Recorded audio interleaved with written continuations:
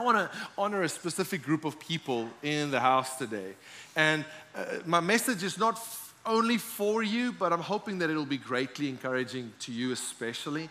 Definitely going to be speaking to everybody in the house today, but I want to honor our life group leaders. If you're a life group leader, why don't you just raise your hand right now? Can we give these incredible people a hand?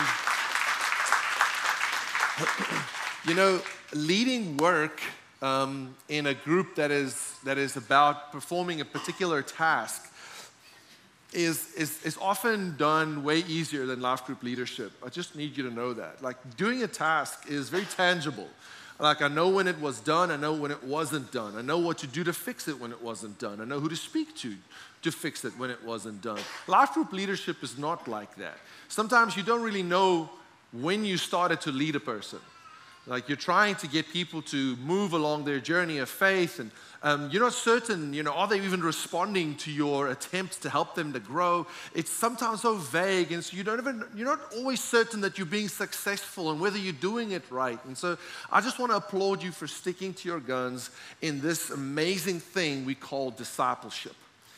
Because it's not easy to lead people in things that are intangible, some things like spiritual growth. Like, when do I really know that you're growing spiritually? I'm hoping that you are. I'm trusting that you are. And I mean, we do have certain things to help us to see, that there is some progress. But so often, life group leaders feel that, I don't know if I'm getting this right. I want to say to you, thank you. Thank you for journeying with people. Thank you for loving people. Thank you for long suffering with people that you are guiding. And essentially, including in your journey as you follow Jesus. And so, as vague and as intangible it is, it's probably one of the most important things that Jesus left to the church to do. 10 days ago, we celebrated Ascension Day. Back in the day when the church was founded, at the ascension of Christ, he gave them a set of instructions. And the most clear call and mandate for the church was that we should all go and make disciples. All of us should go and preach the gospel and include people in our journey of faith and ask them to follow us as we're following Jesus. So, this is one of those glanced over things often, because we're very used to when everybody gets the job, often, everybody thinks that somebody will do it, but nobody ends up doing it. And I think today's message is a call to all of us to just pay attention to this again and ask ourselves the question, am I following Jesus in what he left for the church to do? This very not intangible task. But for those of you who have already started and sometimes feel just a little worn out, remember, it's progress over perfection. Remember what is your job and what isn't your job, right? And remember the joy your Father has when you follow him in copying his Son, in seeking and saving those who are lost and helping those who are found to grow into maturity in Christ. God is incredibly proud of you and incredibly glad about you. In South Africa, we have this song that we wrote as a student ministry, and it's essentially that God spins around with incredible emotional joy when he thinks about you. I don't know about how many of you guys you have traditional dances. What do y'all call it when the people dance like this? The jitterbugging, yeah? All right, so that's the closest cultural reference I got. God jitterbugs when he thinks of you. Because he's just so appreciative when people step out and trying to model Christ, trying to emulate Christ and then model Christ to other people. But for those of you sitting here think like, oh man, I can never do that. I want to ask you today to just bear with me, because God thinks more about you than what you're currently thinking about yourself. When Jesus said, look, I need y'all to go and make disciples, he actually also gave you everything you're going to need to be able to do that. And you looking down on yourself like that is not what God desires for you. In fact, he would rather you look at yourself accurately and be bold enough to say, yeah, I should be able to do this. and not think that you're being proudful or arrogant, but just that you're thinking correctly about yourself, than you going, oh, you know what, I could never do that, trying to be fake humble. And so we all need God's help to do this, to change our perspective, to change our mindset so that we can step into this call that He gave for the church. So let us today position our hearts towards Scripture in such a fashion that it is able to transform us. Okay? So here's what the Bible says, that the traditions of man are often more powerful than Scripture, because it keeps you stuck in the way that you think about yourself or that you think about your culture around you. But we are not to conform to the culture around us, amen? Right? We are to allow the Scripture to teach us something different about who we are so that we can step up to the plate of what God expects of us to do. So please get on your feet and make a declaration with me. I believe as we make this declaration, we're positioning our hearts towards Scripture to receive from it what it needs, what we need today to become what God has for us in this. So is it up there? You can shoot the declaration on the thing. Yeah, there we go. Y'all just follow me as I count. 1, 2, 3. This is the word of God. I am who it says I am. I can do what it says I can do. Therefore, I declare boldly, I am the righteousness of God in Christ Jesus. I've been forgiven and set free. I have mountain-moving faith. The Holy Spirit empowers me to be a witness. My heart is receptive and my mind is alert. I'm ready to receive from the incorruptible, imperishable, everlasting word of God. Today's word will accomplish all that it's sent out to do in me, and I will never be the same. Holy Spirit, come and transform us.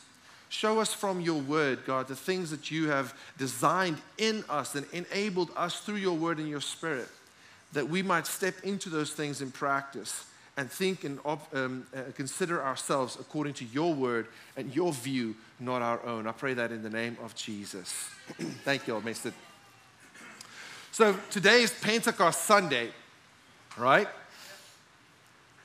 And so we're going to look at in the book of Acts, which is the record of Pentecost, what happened and the conditions surrounding Pentecost that I believe are really important. And we're going to make some applications for us today. So let me ask you this question, though. Would you agree that at the ascension of Christ, Jesus gave instructions to his disciples so that they would receive the best that he had to offer for them for their mission? Would you agree with that? Yes. He told them to go and do something because he wanted them to be set up the best way. How many of you want to set up your kids for success? How many of you are working hard to give them the best start that you possibly can give them? God has that same desire. He tried to set this group of people that he called his church, and I'm going to say a little bit more about that in a minute, to set them up in the best way possible so that they would be successful in the task that he would lay at their feet. So I have another question. How can we receive the best of what the church has to offer for us today? And I believe this also to be true. How can we receive the best that OSC has to offer? You see, when you were motivated to come to OSC, there was ideas in your mind about it. There were things that people told you. There were concepts that you have heard people speak about, or you just read about, and all of those things created this idea. Maybe it's a good idea to go there. You knew somebody from there, and you thought that, man, this is somebody that is worth spending time with. This is a decent person or a solid person. Maybe I should go and see what their church is all about. What you actually experienced is you experienced the culture of OSC via the testimony of other people, the witness accounts of other people, or your own account of encountering somebody from this place. And all of that is really important because those testimonies and things come about because of a specific reason. Those people had those experiences here because of the way things are done here. And those things we call our values. They're very dear to us, and they keep our identity on what Scripture wants the church to identify as. And they help us, our praxis, to emulate that what we believe, so that people's experience would be the love of Christ, the compassion of Christ, the care of Christ, the truth of Christ, the direction of Christ, and the excitement, joy, and all the things that goes with that, right? And so we would try to preserve that. But that's something that we must understand, that it was not just, okay, this is a good idea. It came about as a result of some things that were living inside of this organism that made the motivation a reality for you. And I think that what I want to say about that is that for you to experience that truly, there's some conditions. It's like if you want to have the same testimony as the people that shared with you had about what God is doing here in this church, then you have to follow the same route and do the same things and participate in the same way to be able to experience that, because they did not get there and that experience purely by doing whatever they wanted to do. They were a part of the house. They experienced the blessing of the relational connectivity and the direction that the house offers. So I'm laying a bit of a foundation here today to talk about this relational environment. But let's first look at what happened when Jesus said to his disciples to go into the world and to preach the gospel. He said something really important. You can join me in Luke 24, or you can follow on the screen. And so in verse 46, Jesus lays the charge to them of what they are to do after his ascension. He says to them, "Thus it is written that the Christ should suffer and on the third day rise from the dead, and that repentance for the forgiveness of sins should be proclaimed in his name to all nations." Do we have people that are from different nation heritages in this house, right? All nations. It's great that we can be in the same place, but back in the day, they had to go a little further than just their immediate environment to reach all the nations. Thank God, because otherwise we wouldn't be here, right? To all nations, beginning from Jerusalem. And then he says this, "You are witnesses of these things, and behold, I'm sending the promise of my Father upon you, but stay in the city until you are clothed with power." The Gospel of Luke's the only one that includes this charge that Jesus said to them. Look, first go to the city of Jerusalem, stay there until you are clothed with power from on high. And so Jesus tells the church, look, y'all, it's up to you to take this message of Jesus having died for our sins, and that we need to repent of our trying to work ourselves into salvation and put our trust in Christ to receive the grace to be able to receive salvation. You need to preach this message until the ends of the earth, starting in Jerusalem. But before you get going, I need y'all to go and gather in Jerusalem and wait until something happens. And so we see them going exactly and doing that. They just had this supernatural experience. How many of you would like to call your mom and say, "You won't believe what just happened. I saw Jesus go up in heaven and right in front of my eyes," and Jesus says to them, hold on. First go back to Jerusalem. I need to clothe you guys with power before you go out. And so they go. Acts 1, we pick up the story, verse 12. They return to Jerusalem from the mount called Olivet, which is near Jerusalem, about a Sabbath day journey away. Remember, they weren't allowed to walk a lot on the Sabbath, so it must have been close. And when they had entered, they went up into the upper room where they were staying. Interesting point. They didn't go to a gathering of all the believers, every conceivable person that at that point had started believing in Jesus. Neither did they go to the temple. No, they went to a house. They went to their house. And there was a room in the house in the second level or something where they gathered. And then it calls out who gathered there. And it says, and all these, verse 14, with one accord were devoting themselves to prayer together with the women and Mary, the mother of Jesus, and his brothers. When the Bible mentions something, it's not just by happenstance. It mentions it because it matters. Women were included in this meeting.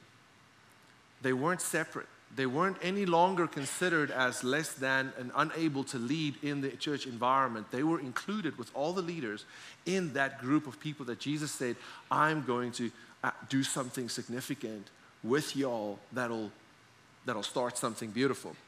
And I also like to always like to mention this, that even Jesus' brothers were there. So if you're going to convince somebody that you're the Savior of the world, the most difficult one's going to be your next brother. Would you agree?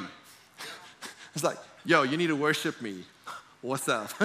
Bye, Felicia. I'm out. That ain't happening. And yet here we see Jesus somehow, in everything that had happened, had convinced even his brothers. I mean, that would be the most difficult person to convince that you have to bow your knee to, right? Even his brothers were there. Okay, that was just a side note. But this is the start of the church, y'all. Think about that. This is the start of the church. The church didn't start with music and stages. It just started with people. But there were some conditions around these people that were important. First thing is they were gathered together. There was unity among them. They were unified in prayer. They were there in obedience to what Jesus said for his purpose to be lived out, to be enacted by this group. And then later on, we see that they were also devoted to the teachings of the apostles. And so if you look at these conditions, you start seeing that church isn't just merely gathering. There is something more to this thing called church that Jesus defined, and we do best to accept his definition of it instead of trying to redefine it according to what we think is better. But essentially, this was like the first life group. They were there. It was a small group of people. It wasn't all the believers together. They were meeting at a house. It wasn't at an official church building or the temple or anything. It was like a life group. And I think of it as the first life group. And their assignment was, listen, y'all, you're going to take what is here, the conditions around this, and you're going to try and multiply this from city to city, from region to region, across the whole world. And we see that happening. If you read through Scripture, you read of the church in this city and the church of that city that met at this leader's house or met at that woman's house. And that's how the church started. It started with a people gathering for the purpose that Jesus charged them with, making disciples in unity, prayer, and committed to the teaching that the disciples and the apostles were sharing with them. And that is essentially what the church is still doing today.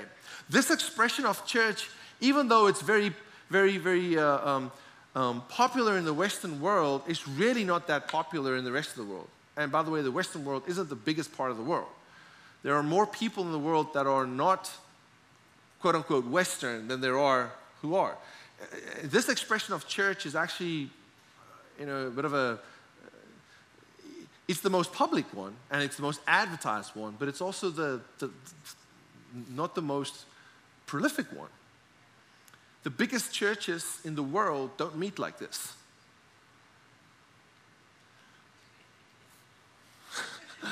It's just true. The church has always been not necessarily stage, music, lights, preaching like this. The church has always been rather groups of people coming together and meeting certain conditions and being involved in the mission. Being involved in the mission. In verse 24 to 26, it reveals real important aspect of what I believe needs to be in place for a church to be church that Jesus defines as church. And it's interesting to note that it's only after this happens that Acts 2 commences with Pentecost. In verse 24, it says, they prayed and said, you, Lord, know the hearts of all. Show us which one of the two people that were nominated to take the place in this ministry and apostleship from which Judas turned aside to go to his own place. And they cast lots for them, and the lot fell on Matthias, and he was numbered with the 11 apostles. There was something about the number 11 that just wasn't right. Now, I know because culture explains some of these things. The number 12 in Hebrew culture was the number for governance. And so they felt the need for the 12th apostle to be restored for the governance of the church to be in place. Unless that 12th person was put in place, it was deemed that the leadership of the church was inadequate and not rightly set in place. We see from this an emphasis not just on the headship of Jesus, but also on the necessity of human governance in the church. And anybody that disregards human governance simply isn't following the pattern of Scripture laid down in that early church's beginning. Human leadership is important to God. That's why He lays so much emphasis on what qualifies you to be a human leader. What is the weight that is on human leadership? Because it's important. If He defines it, it means He wanted it done in a certain way. But this was important, and I believe that once this leadership structure of the church was in place, it was now in the right condition to be empowered and sent. So let me talk about Jesus' definition. I've been saying what Jesus defines this thing as. What does Jesus call the church? He called it His ecclesia. The word ecclesia now has lots of religious connotations, but back in Jesus' day, this word was borrowed from Greek culture and Roman governance. Government, it was a governmental function. So here's what the word ecclesia meant outside of religious circles. Okay? So before the church existed and before this was almost co-opted by Jesus, this is what it meant. It simply meant it's a gathering of summoned people with the purpose of making decisions on the agenda of a council. It was a governmental term. It was a group of people that were called together. Y'all, we need to decide how we're going to do this that needs to be done. And everybody would come and they would weigh in on how we're supposed to do this. And the roles will be defined and people will be said, okay, you have this responsibility, you have this responsibility, I'll do this, I'll do that. Hey, what about this? Shouldn't we do it this way? Shouldn't we do it that way?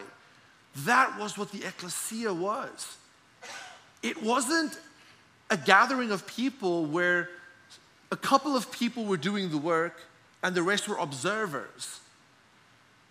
No, Jesus' definition was that everybody was participants in the making of decisions and the carrying out of responsibility.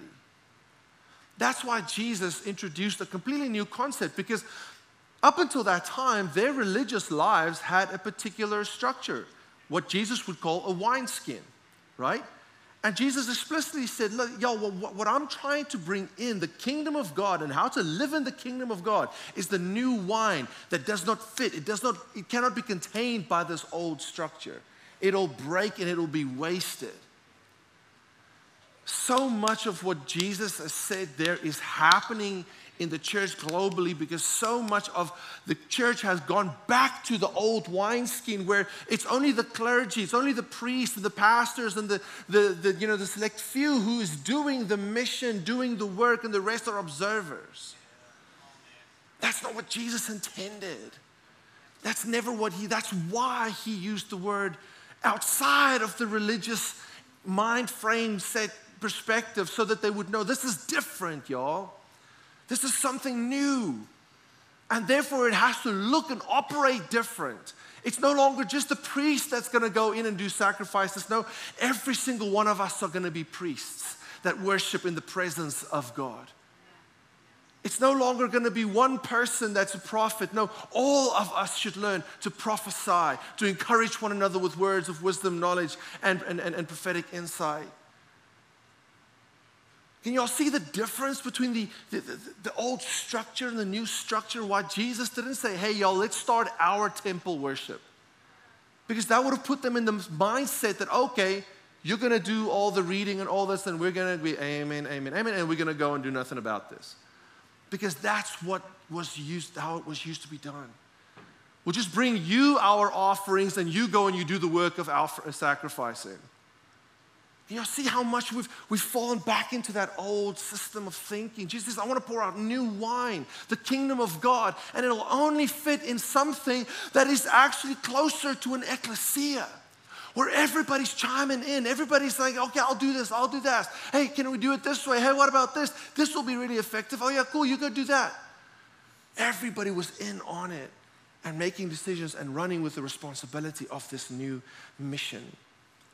You see why this involved leadership, structures, role division, but everybody carrying some of the load. And let's remember that what was the load at that time? The load at that time wasn't singing music, stages, and lights. It was just sharing the gospel, serving people, and making disciples.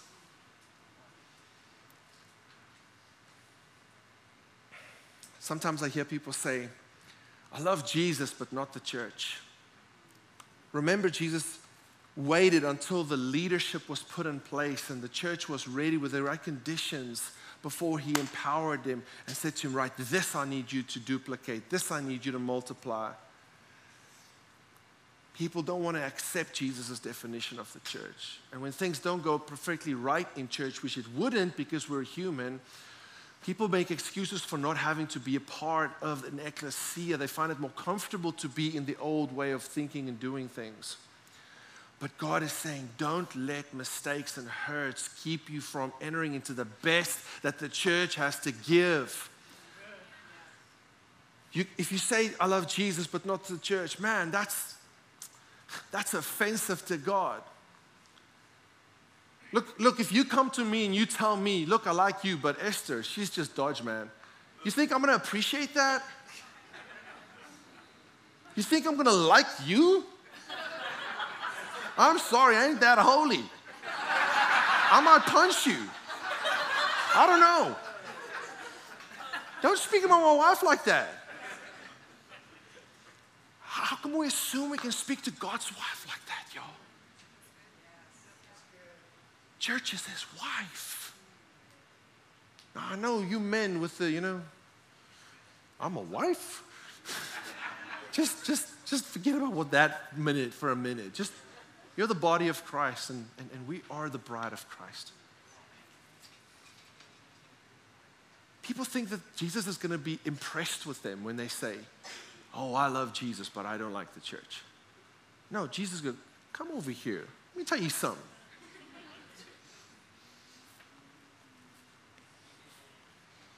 You know what it's actually somewhat self-depreciating. We are the church. That's right. Who speaks to themselves like that? Unhealthy people speaks to themselves like that. If you underappreciate you or depreciate you, something's wrong. It's not right to do that. God wants you to speak about you the way he speaks about you. You're my beloved. You are redeemed. You're set free. You're forgiven. You're blameless. You're righteous. So let's speak about the church like that. And I know there's matters of justice, and sometimes there is injustice, and they need to be dealt with. But the way to deal with them is not to divorce the church. The way to deal with them is to engage deeper in relationship. Every time an offense is covered, every time an offense is sorted out, love explodes. And that's what he wants. That's what he wants. Some people say, oh, that's true. I don't need the church to go to heaven. That's true, but it's completely missing the point. Because the mission is not heaven. The mission is the expansion of his kingdom on earth and including everybody that aren't in it. And you need the church to do that. To walk under the lordship of Jesus Christ, you need relationships. So you do need the church. And sometimes people say, yeah, but I am the church. We are the church. When we're gathering our Christian friends, we are the church. Yes, he is present. That's true. But the rest of it's not true. Because the church has leadership. The church has designated leadership, acknowledged leadership. And that is important to God. You can't whitewash that out of the way. And so forming this little group on the side that isn't done because of a clear direction from the Holy Spirit to start something uniquely different that has a purpose for why it needs to be different and can be acknowledged by other people that, look, this is of God, and be sent to do something, there's just too much rebellion in the body of Christ that is not healthy. And it doesn't help the mission of the church.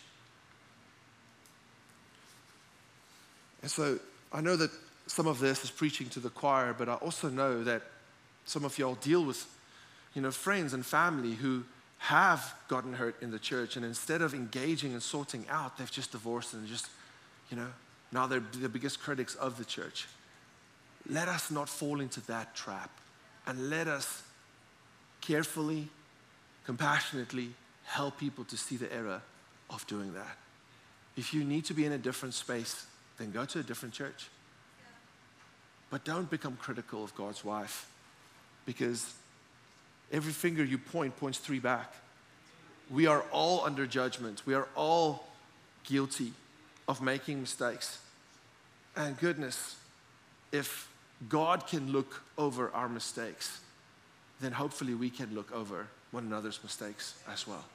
And we can come together, rebuild, reestablish friendship and relationship, and start building again for a better future now that we've learned a ton. Every time we make a mistake, we learn and we get better. Become better, don't better. Let's be better. Jesus said, I will build my ecclesia. Jesus isn't building anything other than his ecclesia. And if you want Jesus' wind in your sails, build an ecclesia, not something else.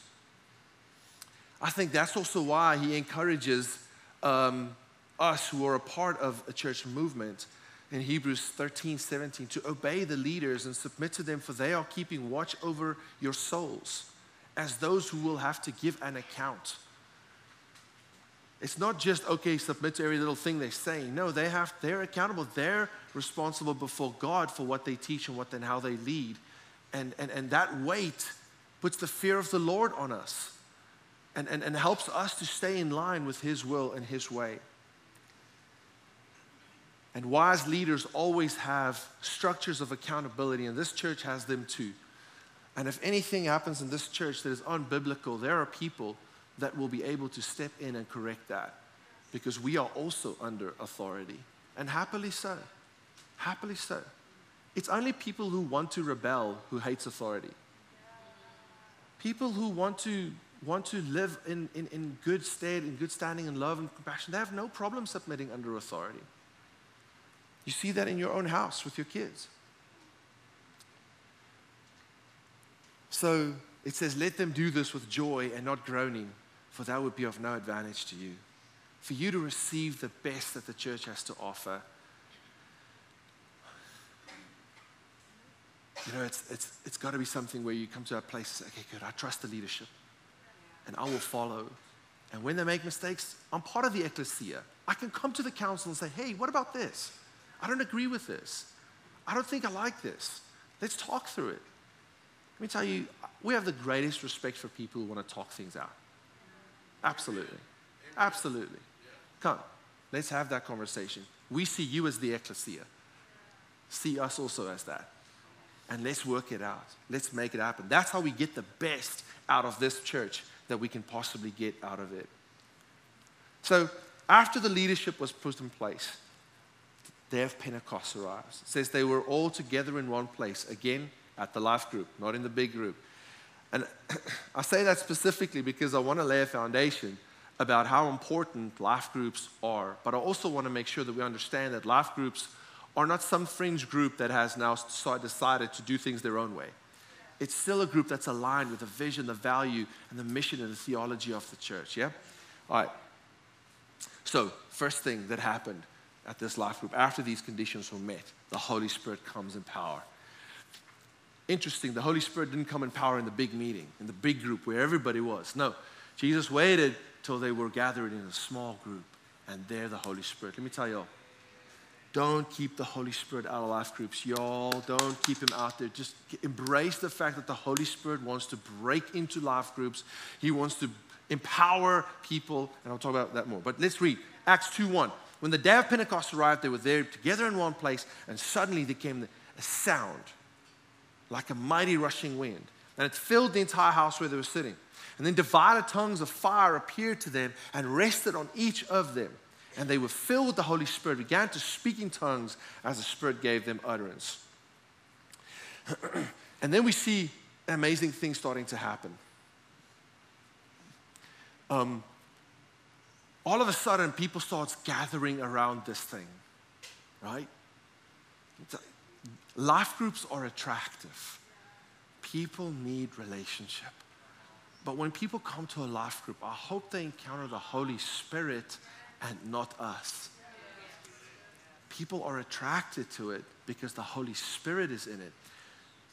We must not then go and say, oh, no, let's not let the Holy Spirit do his work in the life group. Let's wait for the big meeting. No. Let it be. Let it go. Let him do what he needs to do. Because if we do that, the life group becomes an incredible thing. It activates missional lifestyles. The church was actually launched out of this life group.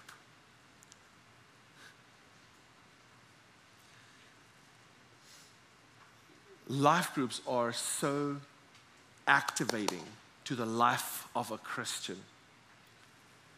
You see in Acts 2, verse 6 to 8, I won't read all of that, but essentially what happens is people start coming, and what they hear is they hear the gospel being preached by all of these people, men, women, the whole works. And they were telling them of the goodness of God in their own languages. God wants to reach the nations, y'all. There was a reason why God enabled those people to speak in different languages, because he needed the early church to know this was not just a Jewish thing. This was meant for all peoples. Amen. All peoples. And let me say this, that there are people in our cities that are not from our country. The gospel is meant for them. I made a little quip about them earlier, but let me tell you, there's a reason why there is such an attraction on the United States, because this is still a place where people can hear the gospel freely. Let's not miss our opportunity to share the gospel with the people that are coming. Since they're here, let's give them the truth. Let's love them. Let's care for them like we would. The Bible says those who entertained strangers unknowingly sometimes entertain angels. There are people amongst people that will get saved, and they'll go back to their countries eventually, and they'll lead revivals. You can never know what happens when you reach a person from another town, another region, another state, another nation. Put politics aside and deal with the person, you see. Don't blame him for what's happening. Love him. And share the truth with them. And there's something so amazing about life groups, to include people, to bring people in. And I'm going to say something about that, because when we start reaching out to people, we'll encounter things that we as individuals are not able to fulfill. But as a group of people together, we might be able to make an impact. But Lifeway Research did a study, and they found that the benefit of people living regularly in small Bible study groups are so tangible. They said people who go to life groups regularly understand the Bible better, they feel closer to God, they understand relationship with God better, they trust God more, and they make better life decisions. So don't tell me it's not worth the effort to arrange your life around these types of relational gatherings. But let's look at what happened at the life group to further expound on the importance of this. I've seen so often people cool off spiritually if they disconnect relationally. And here's the tragedy of big churches. People are attending, but they're not connected relationally. And you can cool off while sitting in these seats every Sunday. and just slowly be cooling off in your fervor to serve God's kingdom and to make disciples. Relational connection fires up our practical, our Christian practice. Here's what happens to these people in this life group. Verse 42, as they were multiplying these groups and places, the Bible says of them that they devoted themselves to the apostles' teaching, to the fellowship, the breaking of bread and prayers, and day by day attending in the temple together and breaking bread in their homes. They encouraged one another to keep gathering. We gather in different contexts, different cultural contexts. We don't shut down life at noon and have a prayer hour like many cultures do. Our lives don't include that, but we have to make space for it during our week. That's why we have these life groups. So that we understand that it's not just about the Sunday. There's every day of the week where we need to start connecting with people relationally. Christianity is an everyday faith. And by being part of a life group, these people stayed Christ-centered. Christ was in every single day. We have to find a way while we're walking with people in relationship. How can we encourage one another? How can we share our faith with one another? How can we check in with one another on a regular basis so that we will have that reminder that every day is Christ's day, not just Sundays? The second thing that happens, they started sharing resources. The Bible says that they all had everything in common. Those who had a lot shared with those who had little. And nobody had need. You know how that happens? That happens when people start knowing each other. And they start trusting that, hey, you're not going to abuse my charity. People's hearts open up to people that they trust, that they see are legitimately going through a hard time. But then they can start walking that journey to understand, why are you in this hard time? And let's make sure those things don't reoccur so that you can get a hand up, not just a hand out all the time. But those things happen best in relationships, in life groups. The third thing was, so they stayed provided for. The third thing, encourage believers, unbelievers to faith in God. Verse 47 says, praising God and having favor with people, the Lord added to their number daily those who were being saved. They stayed fruitful because they gathered in life groups. And lastly, they encouraged learning about God. Acts 5:42 says, every day in the temple and from house to house, they did not cease teaching and preaching that Jesus is the Christ, that the Christ is Jesus. They stayed hungry for more of God and for mission because they kept gathering house to house and in the temple. The more you learn about God, the more you experience about God, the more you will want others to know God. And life groups are just such an incredible catalyst for this type of lifestyle. I'll end off by sharing a quick story and then I'll be done. My life changed in a life group. I started going to this life group as a student, and I didn't know which church the life group was a part of, but I knew the person that invited me, and I had respect for him because he was a outspoken, mature student Christian leader on our campus. And so I went because I knew him. That's all. I didn't know what the group was about. I didn't know which church they were part of.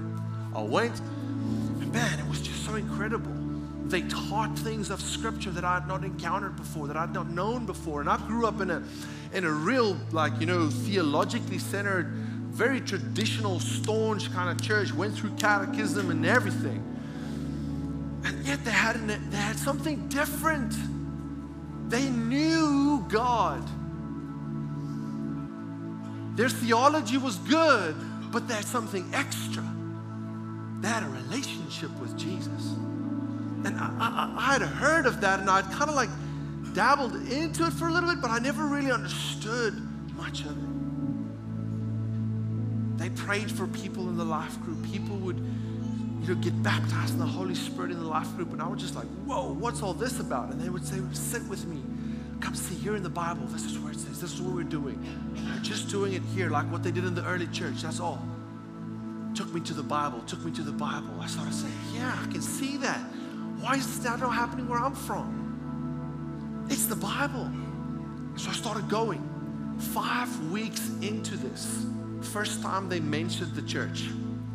5 weeks into it, the first time they mentioned their church, it was not about the church. It was about Jesus, about Scripture.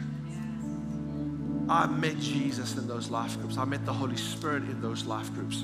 Yet they weren't not aligned with the church. And I heard of it because they invited everybody to a worship night. And you know what happened when I heard which church they were from? I was like, hold up. This ain't good. I said, y'all know that church is a cult, right? And so I'm speaking to all members of that church. And they were like, really now? We're all in this church. And I'm like, seriously? And they were all like, And I just thought the one person that was trying to invite us all there, you know, was like, I was like, hey, y'all, let me just check you from this person. Like, and I was like, oh my goodness, I've experienced so many good things of this life group, and here I understand that this is completely aligned with this church, and they're teaching what this church is teaching, and what am I to do about this? Conflicted. I said to myself, well, the only thing I can do is go to this church and help these poor people in this life group by figuring out every single theological thing in this church that's wrong so that I can come and help them get out. So I went. True story. So I went. Only to find myself in the front crying and just like being touched by the Holy Spirit, having heard Him speak to me about my future in ways that I'd never heard Him before. And I was ruined. It was like nothing made sense anymore, except I knew suddenly what it meant to have an experience of the relationship with God. And that started me off on my journey to discover my calling. All I knew is that people needed to experience what I experienced there. And I started sharing my experience with people. And I started getting people saying, hey, y'all need to come here. Where did I bring them to? The church? No, life group. Y'all need to come to life group. So our life group grew. Shortly after that, they said, hey, would you like to be a life group leader? I'm like, yeah, sign me up. I can tell more people about this and help more people experience this. Absolutely. Within 7 weeks, my life group was 90 people. Life group. It was a small church. But it was just, God started things out of that life group for me. And I believe God wants to activate things in your life. And if you're struggling to get activated, you need to get into a life group, man. So with that, I would like to just pray for us today, because here shortly in the new semester and all that, there will be a big life group launch, and you will all be invited to start making a decision which life group you'll be joining. But let me say this. I know that some of your schedules are a challenge. It's every bit of effort worth to rearrange your schedule to make space for this relational gathering with a small group of people. It's worth every dollar you spend to get your kids to be cared for while you go and engage with lifestyle Christianity with this group of people. It's worth every single dollar and every single phone call you have to make those things happen. It's worth it.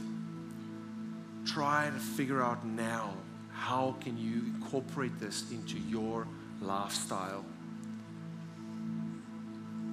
Because it's worth it. It's so worth it. Let's stand and let me pray for you.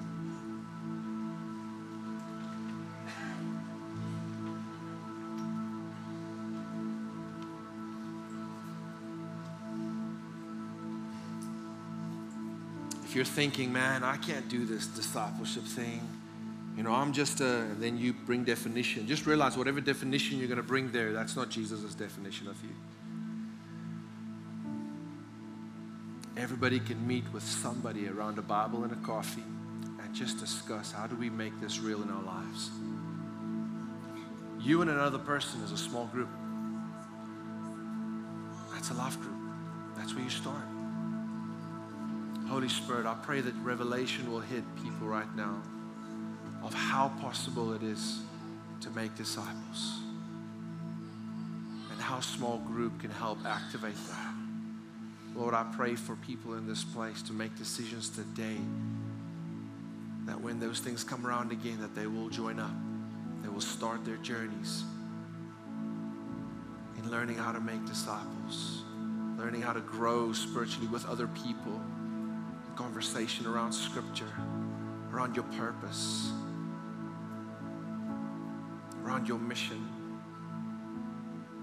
and how that makes us grow and become more like you.